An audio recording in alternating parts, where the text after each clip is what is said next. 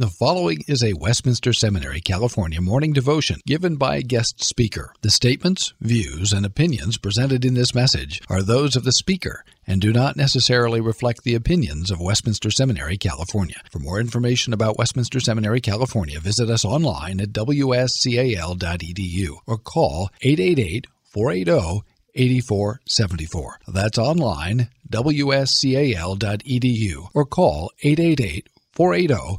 8474. One of the special treats we have during the spring semester is that the faculty invites several graduating seniors to give devotions here in chapel, and so it's my delight to introduce one of our graduating seniors, Ryan Thomas, who will be bringing morning devotions today. So please come, Ryan. Thank you. It's good to be here with you guys. If you want to turn to Hosea 5. Hosea 5 will be in verses from Hosea 5:10 through verse 6 of chapter 6. Hear now the word of the Lord. The princes of Judah have become like those who move the landmark. Upon them I will pour out my wrath like water. Ephraim is oppressed, crushed in judgment, because he is determined to go after filth. But I am like a moth to Ephraim, and like dry rot to the house of Judah. When Ephraim saw his sickness and Judah his wound, then Ephraim went to Assyria and sent to the great king. But he is not able to cure you or heal your wound. For I will be like a lion to Ephraim and like a young lion to the house of Judah. I, even I, will tear and go away. I will carry off and no one shall rescue. I will return again to my place, until they acknowledge their guilt and seek my face, and in their distress earnestly seek me. Come, let us return to the Lord, for he has torn us that he may heal us. He has struck us down, and he will bind us up.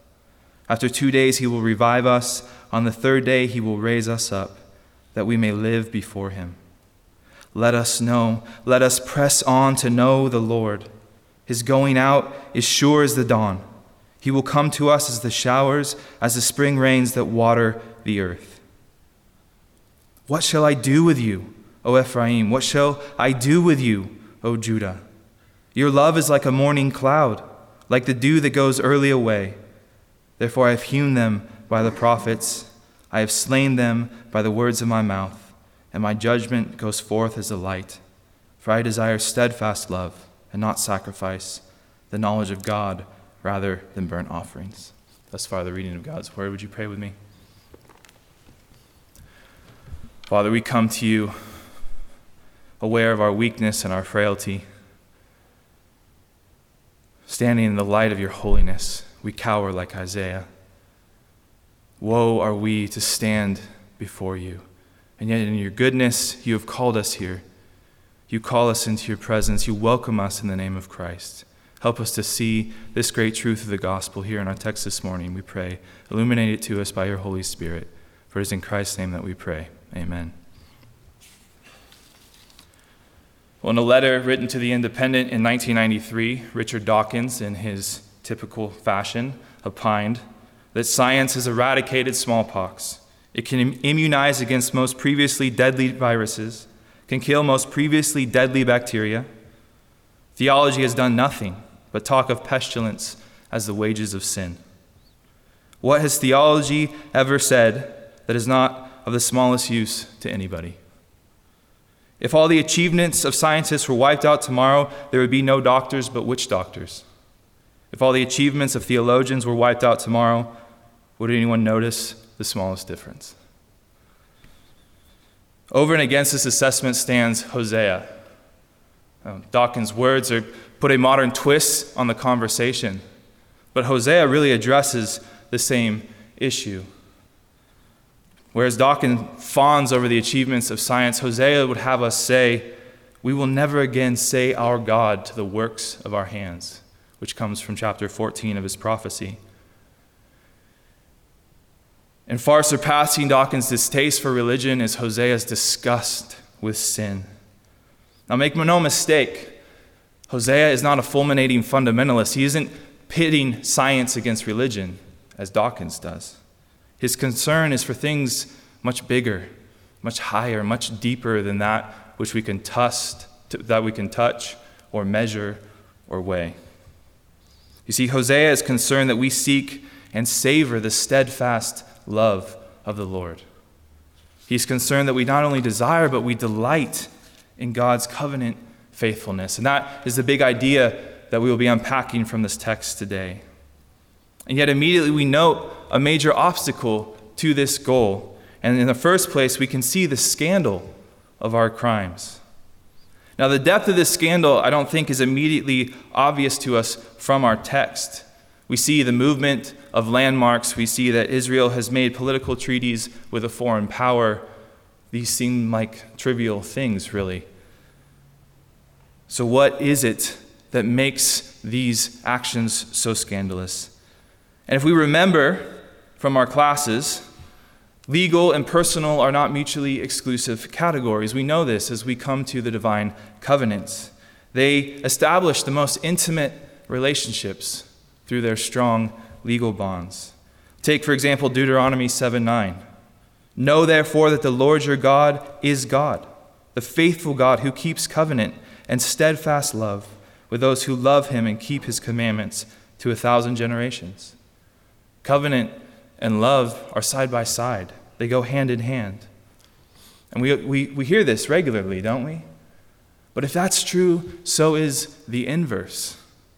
To break the covenant is not merely a breach of contract. It's a rupture of a relationship. And the prophecy of Hosea leaves no doubt as to the deeply personal nature of our sin. To contrast this, we can take 1 John 3:4, where John makes clear the legal dimension of our sin. He calls sin lawlessness. But in our twisted reason, corrupted by the fall, we run the risk every time we come to this verse of walking away as if we're Robin Hood. Outlaws, sure, but heroic ones. Generous thieves, philanthropic criminals. We can strut down the street after having sinned, just like Ocean's 11 walking out of a casino that they've just pulled a heist. Too often we glory in our sin. But Hosea decimates any such delusions that we may have. He begins his prophecy with a punch that keeps us reeling the whole way through. When the Lord first spoke through Hosea, the Lord said to him, "Go, take for yourself a wife of whoredom, and have children of whoredom, for the land commits great whoredom by forsaking the Lord." In Hosea 2:4, he continues the charge, "Upon her children, Israel's children, I will have no mercy, because they are children of whoredom, and their mother has played the whore." In chapter 4, verse 1, he takes up the covenant lawsuit. The Lord has a controversy with the inhabitants of the land. There is no faithfulness or steadfast love, and no knowledge of God in the land. And these themes of steadfast love and faithfulness and knowledge of God will continue throughout his prophecy. The problem is we continually fall short. In verse 4:12, the spirit of whoredom has led them astray, and they have left their God to play the whore. Hosea 5:4, their deeds do not permit them to return to their God, for the spirit of whoredom is within them, and they know not the Lord. And it is passages such as these that inform the moving of the landmark, that informed the fact that Israel has gone to make a political treaty, is really essentially a turning of their backs upon their covenant Lord, upon their covenant husband. It is a betrayal. It is a personal affront. It is whoredom. Now, legally, sin is lawless rebellion, but relationally, sin is nothing short of prostitution. And at the heart of both lies disloyalty. Sin is a violation of allegiance. It's rebellion, but infused with betrayal. To put it in the terms of Hosea 6:7, it's transgression that's marked by unfaithfulness. Back when I was 16, my dad bought me a Ford F-150, 1985, if I remember, maybe about $1,800. And there was nothing really that special other than me being 16. It had this like neon pink stripe down the side that could really only come out of the 80s. It had a camper where you could camp in the back. It was really nothing special, but I didn't care. For a 16-year-old mountain boy, this was the Cadillac of trucks. But within 3 months, it lay on its side, totaled. It's 16-year-old driver, me, hanging in the air by a seatbelt at the bottom of a snowy hill in someone's backyard. And earlier that morning, as it had snowed, and me and all my wisdom as a 16-year-old driver, was not going slow enough around a turn. The turn went this way, the car went over the hill, and I rolled 1 1/4 times. Rolling the truck was an accident. Sad, sure. My fault, absolutely. But the scandal of the whole thing was the alcohol that I had hidden in the back so that I could go out with my friends later that night and sin. The worst part about that incident wasn't the wrecked car, wasn't the glass strewn everywhere. It was the smell of beer as the car was pulled up the hillside. The CHP officer pulling it out of the car and walking over to me and asking whose it was. The look of shame on my dad's face. Not because of the car, not because I had crashed it, but because I had done what I shouldn't have done. I brought dishonor to my family. This is what we see here in this passage, what Hosea sets up and helps us to understand about our sin. It's a shameful, personal act. And as a result, there are curse sanctions opposed upon Israel, as there were curse sanctions opposed upon me for several months after that incident. And what I want us to see in the second place, that from the scandal of our crime becomes the severity of the covenant curse. We see a threefold progression in the first several verses of our passage. God is like a moth or a grub or a larvae. He's like rot to the house of Israel. It's a slow inward corruption that God allows our sin to fester. And this in itself is a curse. It's a judgment. It's God letting sin run its course, hoping that we'll see this decay. Of course, we're told that in verse 13, Ephraim saw his sickness, but rather than turning to the Lord, he turned to Assyria. And so how does the Lord react? In verse 14, he comes out like a lion.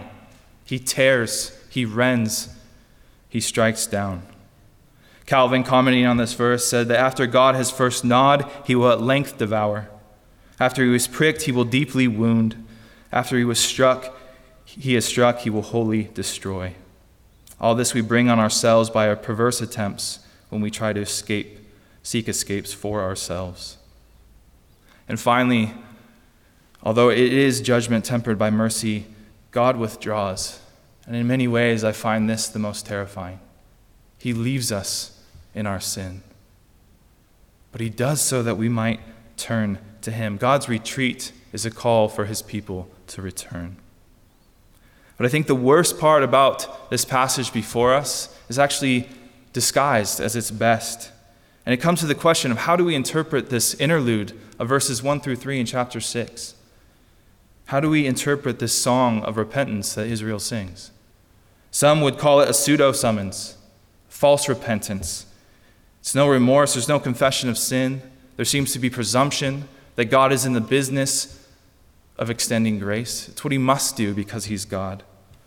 And verse 4, as its negative response, is confirmation of this for those who hold this view. The other option is true repentance. We do see here true repentance. And it answers verse 15, that the Lord will withdraw, that his people will come to him, and we see that response. One commentator said, it's a high point among the foothills of the prophecy from which we catch a tantalizing glimpse of the distant summit, which is the final chapter, which echoes these very words. Finally, there's a curious variation in the Septuagint, which actually puts these words into the mouth of God, which in a way makes sense. All of our return to the Lord can only be by the movement of his Spirit impelling us. There's no real obvious choice, but what I find curious about each of those options is how they exegete us, because they're all possible. We go through each of those, don't we? False repentance, half-hearted repentance. And what I find most terrifying, as I referred to about this passage, is the fact that this is real, heartfelt, genuine repentance on the part of the people, but it's insufficient. And verse 4 of chapter 6 makes this clear. God wonders what he will do with his people. And the thing is, our most heartfelt and most eager efforts are insufficient to make us stand before the Lord. So what will he do with us?